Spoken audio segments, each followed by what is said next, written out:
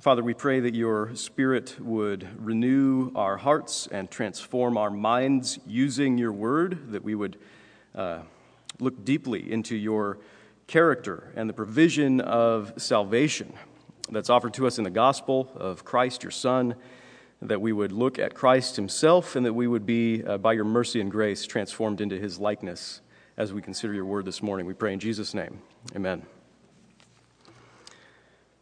Therefore, having put away falsehood, let each one of you speak the truth with his neighbor, for we are members one of another. Be angry and do not sin. Do not let the sun go down on your anger, and give no opportunity to the devil. Let the thief no longer steal, but rather let him labor, doing honest work with his own hands, so that he may have something to share with anyone in need. Let no corrupting talk come out of your mouths, but only such as is good for building up, as fits the occasion, that it may give grace to those who hear. And do not grieve the Holy Spirit of God, by whom you were sealed for the day of redemption. Let all bitterness and wrath and anger and clamor and slander be put away from you, along with all malice. Be kind to one another, tender-hearted, forgiving one another as God in Christ forgave you. Therefore, be imitators of God as beloved children, and walk in love as Christ loved us and gave himself up for us, a fragrant offering and sacrifice to God. This is the word of the Lord. Thanks be to God.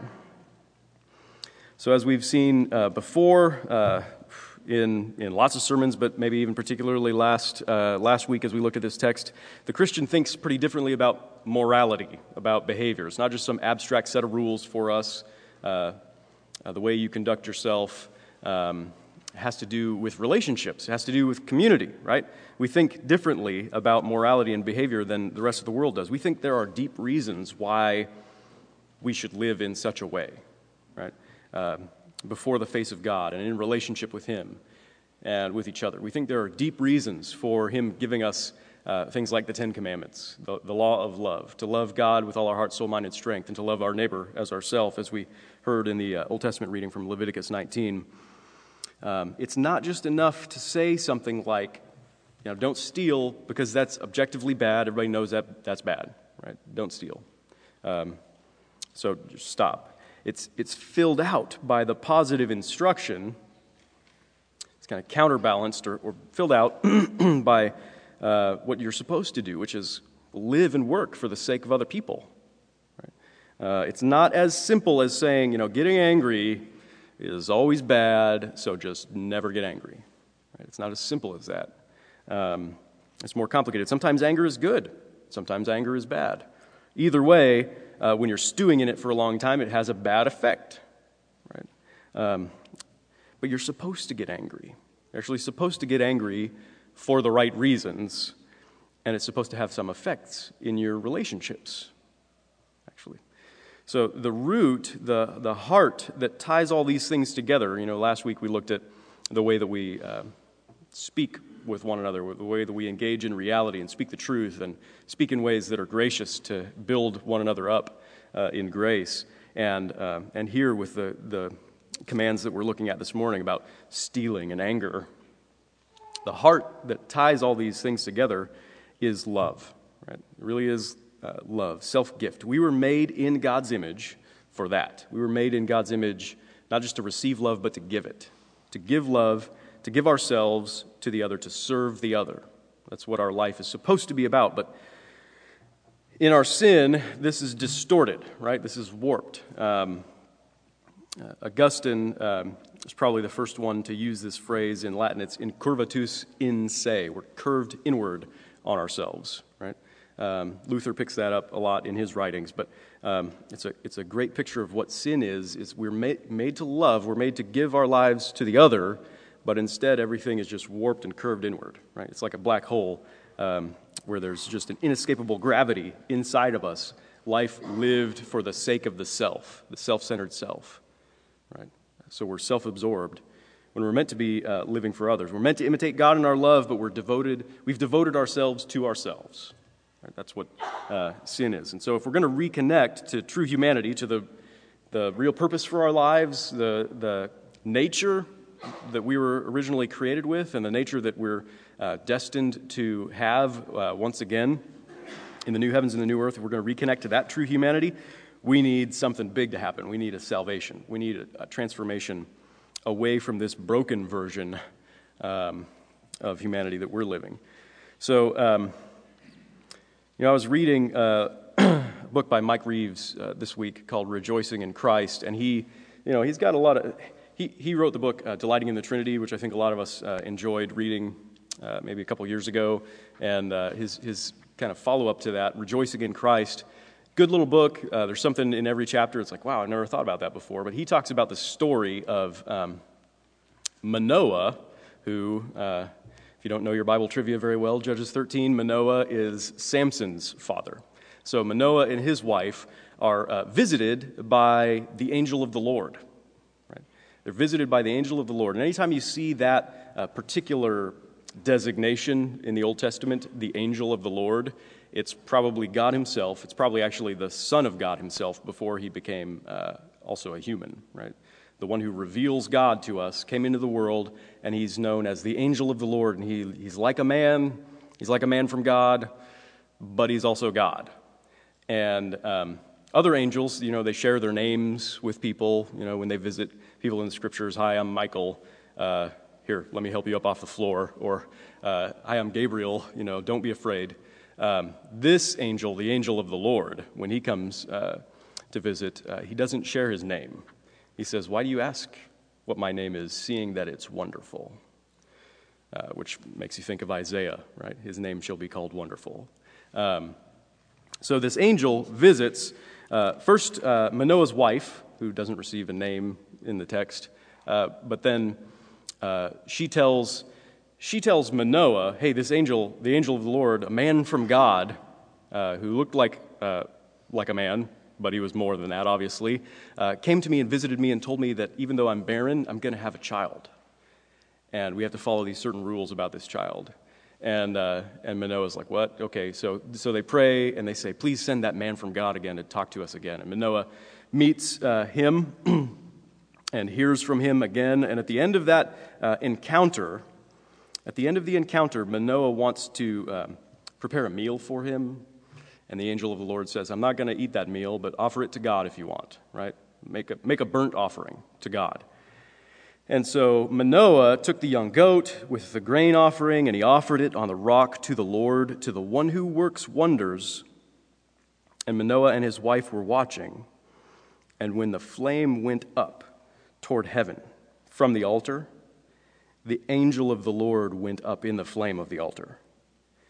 Now Manoah and his wife were watching, and they fell on their faces to the ground. The angel of the Lord appeared no more to Manoah and to his wife. Then Manoah knew that he was the angel of the Lord. And Manoah said to his wife, "We shall surely die, for we have seen God." But his wife said to him, "If the Lord had meant to kill us, he would not have accepted a burnt offering and a grain offering at our hands, or shown us all these things, or now announced to us such things as these." Right? So who is this angel of the Lord? Is he God? Or is he a man of God? He seems to be both. And what does it mean that he went up in the flame of the altar? It's probably not just some kind of magic portal, like God travels around instantly by finding these special places that oh, look, there's a fire on an altar. I'll go up to heaven in that. Like some C.S. Lewis story about, magic wardrobes that you walk through and whatnot. It's not just some magic portal, right? God went up to God in the sacrifice. God went up to God in the sacrifice. Surely this was all confusing to Manoah and to his wife. Apparently it was terrifying because they said, "We are going to die because we've seen God." But as Manoah's wife pointed out, it probably wasn't God's intention to do them harm, right? It wasn't his intention to communicate condemnation. Everything about that visit is good news for them. Look, you've been barren and you're going to have a baby, right? So skip forward a few hundred years. We see Jesus come into the world. He's Emmanuel. He's God with us. He's born of this woman who is with child miraculously, right? And we see him, and when we see him, we know that he's God, right? You can tell when you're reading the Scriptures. It's made very clear for us on every page of the Scriptures that he's not just a man, he's more than a man. He's God himself, he's Emmanuel, he's God with us, right? So we see a God of love, a God who is for us, a God who didn't come into the world to interact with us just to condemn us, right? To communicate ill will or disfavor to us. All of that in spite of the fact that we've denied him and his reality and his nature, after which we're created in his image. We've denied him with every breath of our self-centered lives. Right? He came into the world, a God of love who's for us. And in Jesus Christ, we have then the salvation, the rescue from our self-love that we need.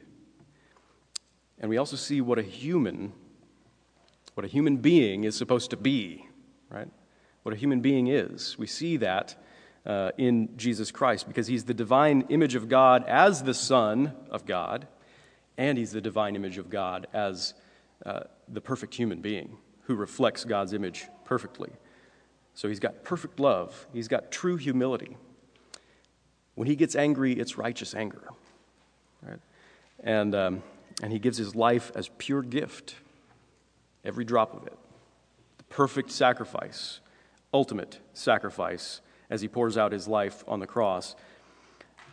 And in all of that, as we look at him and we see, well, this is what a human being is supposed to be. It's more than just a model for us to imitate, right? It's more than just, hey, there's a great pattern out there, let's just copy that. We can't just ask, what would Jesus do, and assume that that's going to be enough. So, well, I guess I'll just do that too, right? To have God's love materialize in our lives, it's got to be more than just asking, well, how did Jesus do it? I'll just copy that, right? We need the gospel of Jesus, which is good news for people like us who are not prone to imitate God, or not prone to look at Jesus and say, yeah, I want to do that. I want to be like that. We need the gospel. We need a new reality created for us. We need to be saved from ourselves, this curved inward, this black hole that we've got inside of us that we've devoted ourselves to ourselves. We need to be delivered from that. There needs to be a deep inner change, a transformation. We need to be recreated in the image of this one, who's the image of God perfectly. We need to be recreated in Christ's image. So those who are made new in his image, he's the great lover, right? And those who are made new in the image of the great lover, they really can love, really can imitate him. So that's the gospel for us, is that if you have a relationship with God through faith in Jesus Christ, you're made new, right? All kinds of things happen when you put your faith in Jesus Christ. You're forgiven your sins, and you're made part of the new creation. You're going to live forever, and your life in eternity will be characterized by pure love. You will actually love the way that you're supposed to in the new heavens and the new earth. So it says in our passage in chapter 5, verses 1 and 2, be imitators of God. So in light of this great salvation that we have from our self-centered self through the true image of God, Jesus Christ himself, in light of that salvation, be imitators of God as beloved children. You're welcomed into his family as beloved children through Christ. And so walk in love, as Christ loved us and gave himself up for us, a fragrant offering and sacrifice to God. That picture that Manoah and his wife saw of the angel of the Lord ascending to heaven in the flame of the sacrifice, going up to God, that burnt offering. That in the Hebrew, it can also be called the ascension offering, because it's going up. The smoke of it is pleasing, it's a fragrant aroma to God. Jesus Christ himself, he went up in the flame of the altar, so to say, in our place at the cross, when he suffered the disintegration of our chosen trajectory, right? We chose the trajectory of disintegration when we chose self-centeredness. That's what we chose, and to spare us from that fate, he stepped onto the altar and he went up in smoke, right? That's what he did at the cross as he suffered on our behalf. And his fragrant offering then, because he did that for love, it was pure love that drove him to do it. That was the purest, freest expression of love that the universe has ever known, when Jesus Christ took our place at the cross and went up in that flame. Right? That fragrant offering, that self-sacrificial love, it pleased his Father. And his Father said, yes, that's my son. That reflects my kind of love. That's beautiful. I love that.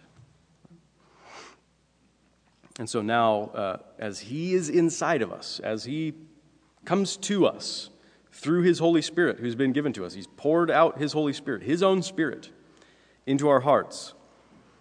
As that takes place, we're being shaped into his likeness. We're being made more and more like this great lover. So now we know what it means to be truly human, and we can engage in life and in our relationships from a place of renewed humanity that we share with Jesus Christ himself by his grace. We can engage in life and relationships and walk in love. So Paul says, so be angry and do not sin. Right? Be angry and do not sin. Do not let the sun go down on your anger and give no opportunity or foothold, as some of the familiar translations say, to the devil. Right? So now, as part of the new humanity in Christ, the humanity that's characterized by love and self-gift, you can be angry and do that without sinning. Right? You can be angry when it's anger for love's sake. And that sounds pretty foreign to a lot of us, I know. Anger for the sake of self is what we usually experience. When you get angry, when you get frustrated, hot under the collar, it's because somebody took a stab at me, or they threatened something about me or my reputation or my comfort or my security or my pleasure, right? Anger for the sake of self, that's sin. But you can be angry and not do that, right? You can be angry without sinning. In Christ, you can get angry even at other people's sin. You can get angry at other people's sin for their sake. Not for how it disturbs your comfort, not for how it interrupts your plans, or even how it threatens your own well-being. Right? Sometimes people's sin threatens severely our own well-being. But that's not why we get angry. We get angry at other people's sin for their sake. When you realize that people are blatantly violating God's will, the God of love, when they're doing that in a way that's going to end up in their own destruction, their own disintegration, because they've chosen the trajectory of a life of self-centeredness, or you see how they're enslaved to their own stupid desires. It's stupid, those desires that they're enslaved to. Or when you see how they're committing great injustices and oppressing other people, then your love can get you angry. Your love can get you angry. And the point is that it would propel you to act. Love is supposed to have its effect in your life and in your relationships. It's propelling you to act. That's the point of it. Not to sit with it and stew on it and let it rot you from the inside out, right? The bitterness that creates distance in relationships. You just get so angry and you're fuming all the time, and that bitterness will create distance in your relationships. That's the foothold the devil's looking for, right? Because he's all about relational distance, separating us from God, separating us from each other, right? Getting us to focus on ourselves. No. You take care of that anger, that love-driven anger, you take care of it that very day. That very day, for the sake of the offender, for the sake of the reconciliation, you're supposed to move on that love, on that anger, right? So that's hard work for people who tend to just get frustrated and angry when my freedoms are impinged on, or when I don't get my way, or when my reputation's on the line, and who tend not to care enough about the other to do them the honor, the dignity of confronting them in their sin.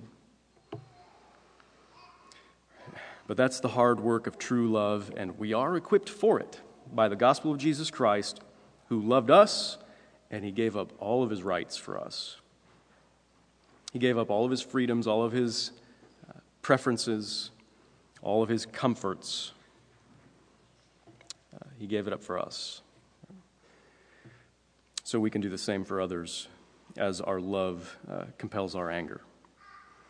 In verse 28, Paul says, "Let the thief no longer steal, but rather let him labor doing honest work with his own hands, so that he may have something to share with anyone in need." So love compels you to do more than just not taking stuff that doesn't belong to you, right? Seems like a little bit of self-control, a little bit of restraint would be able to enable you to just not take the stuff that doesn't belong to you, that belongs to somebody else. Love does more than that. It compels you in every way to expend your life for others. Not your life and your stuff for me, but mine for you. That's what love does. It turns things around entirely. And this speaks against more than just the simple act of theft, which we all kind of have a basic conception, is you secretly steal into somebody's place and take something without them knowing and try to get away with it. That's pretty basic, but it speaks against all forms of material selfishness, material self-absorption. From actual theft to things like lazy presumption on the generosity of others, manipulating others, and greed, right? Just pure greed, working for myself. Right? In a sense, that is stealing from God and from your neighbor. We were made for work. We were made to cultivate the whole world for the good of all. So a huge portion of our lives, just thinking of it in terms of pure hours spent in work, a huge portion of our lives should be spent in labor for the sake of other people, right? For the sake of others. Tim Keller has a quote there at the beginning of the bulletin from his book on work, basically. And he says, "Thinking of work mainly as a means of self-fulfillment and self-realization slowly crushes a person. Indeed, as Bible scholar Bruce Waltke points out, the Bible says that the very definition of righteous people, is that they disadvantage themselves to advantage others, while the wicked are willing to disadvantage the community to advantage themselves." The definition of being a righteous person in the Scriptures is one who's willing to disadvantage himself for the sake of others. So, advantaging others at our own expense is completely unnatural for selfish people. But as beloved children of God, as those who are saved by Christ, we really can demonstrate the character of God himself in our imitation of him, our love, our pouring out our lives to the very last drop, not for what I get out of it, but for others. That kind of love is ours. So Leviticus 19, again, Joe read that in our Old Testament reading, God says, "You shall be holy, for I, the Lord your God, am holy."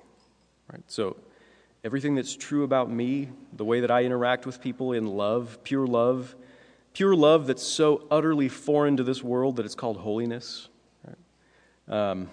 The way that I interact with people is the way that you should interact with people, because I'm the Lord your God. How many times did you hear that throughout that chapter as Joe was reading it, at the end of some command, for I'm the Lord, right? So we're supposed to imitate God. "You shall be holy, for I, the Lord your God, am holy." When you reap the harvest of your land, reaping the harvest of your land in an agricultural society, that's a big deal. Your whole year is spent in hard labor for this very purpose. So when you reap the harvest of your land, you shall not reap your field right up to its edge, neither shall you gather the gleanings after your harvest.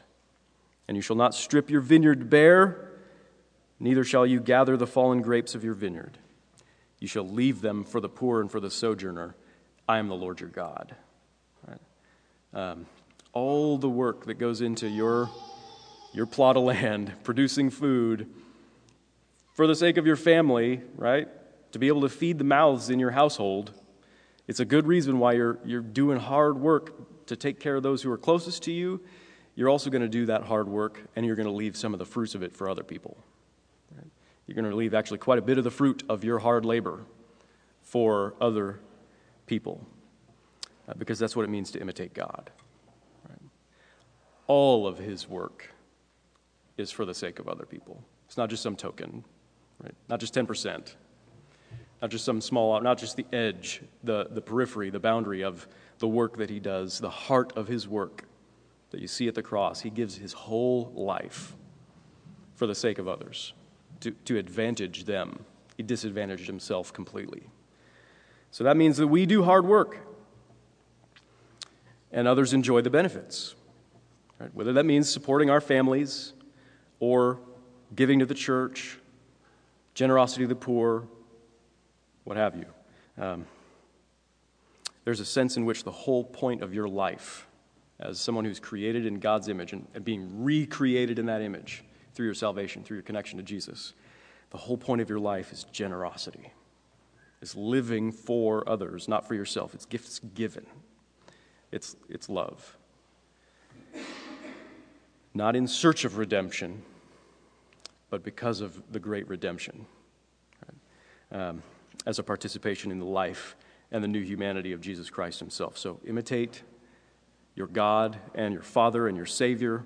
Walk in love, pouring out your life for others as Christ did for you. Amen. Let's pray. Father, we pray that you would increasingly grant us a sense of who you are, that you are the God who is love, that you would fill our vision with your love that's seen so clearly in Jesus Christ because he is God and because he's the perfect human being created in God's image, living the life that we're all meant to live. And he lived that life for us. He spent it for us. He gave it for us, all for love's sake. And we pray that that gospel, the renewal of relationship that we have with you, the complete restoration, the complete reconciliation that we have as a pure gift of your grace, we pray that that would take its root in our lives, that the devil would have no foothold or opportunity in our lives, but that you and your Holy Spirit would saturate our lives with the likeness of Christ himself, that you would cause us to walk in love, fragrant offering to God and pleasing to God, even as Jesus Christ was a pure and perfect sacrifice of love. We pray that you would help us to imitate Christ because it's not just for our own sake that you would do such a thing. It's for the sake of those around us because we want them to know what kind of God you are who can take a purely self-centered people and transform us into the likeness of Christ himself, the great lover. We pray that you would do that for the sake of your kingdom going forth so that your name would be known in all of our relationships through our self-sacrificial love. Would you help us to testify to the gospel through that? We pray in Jesus' name. Amen.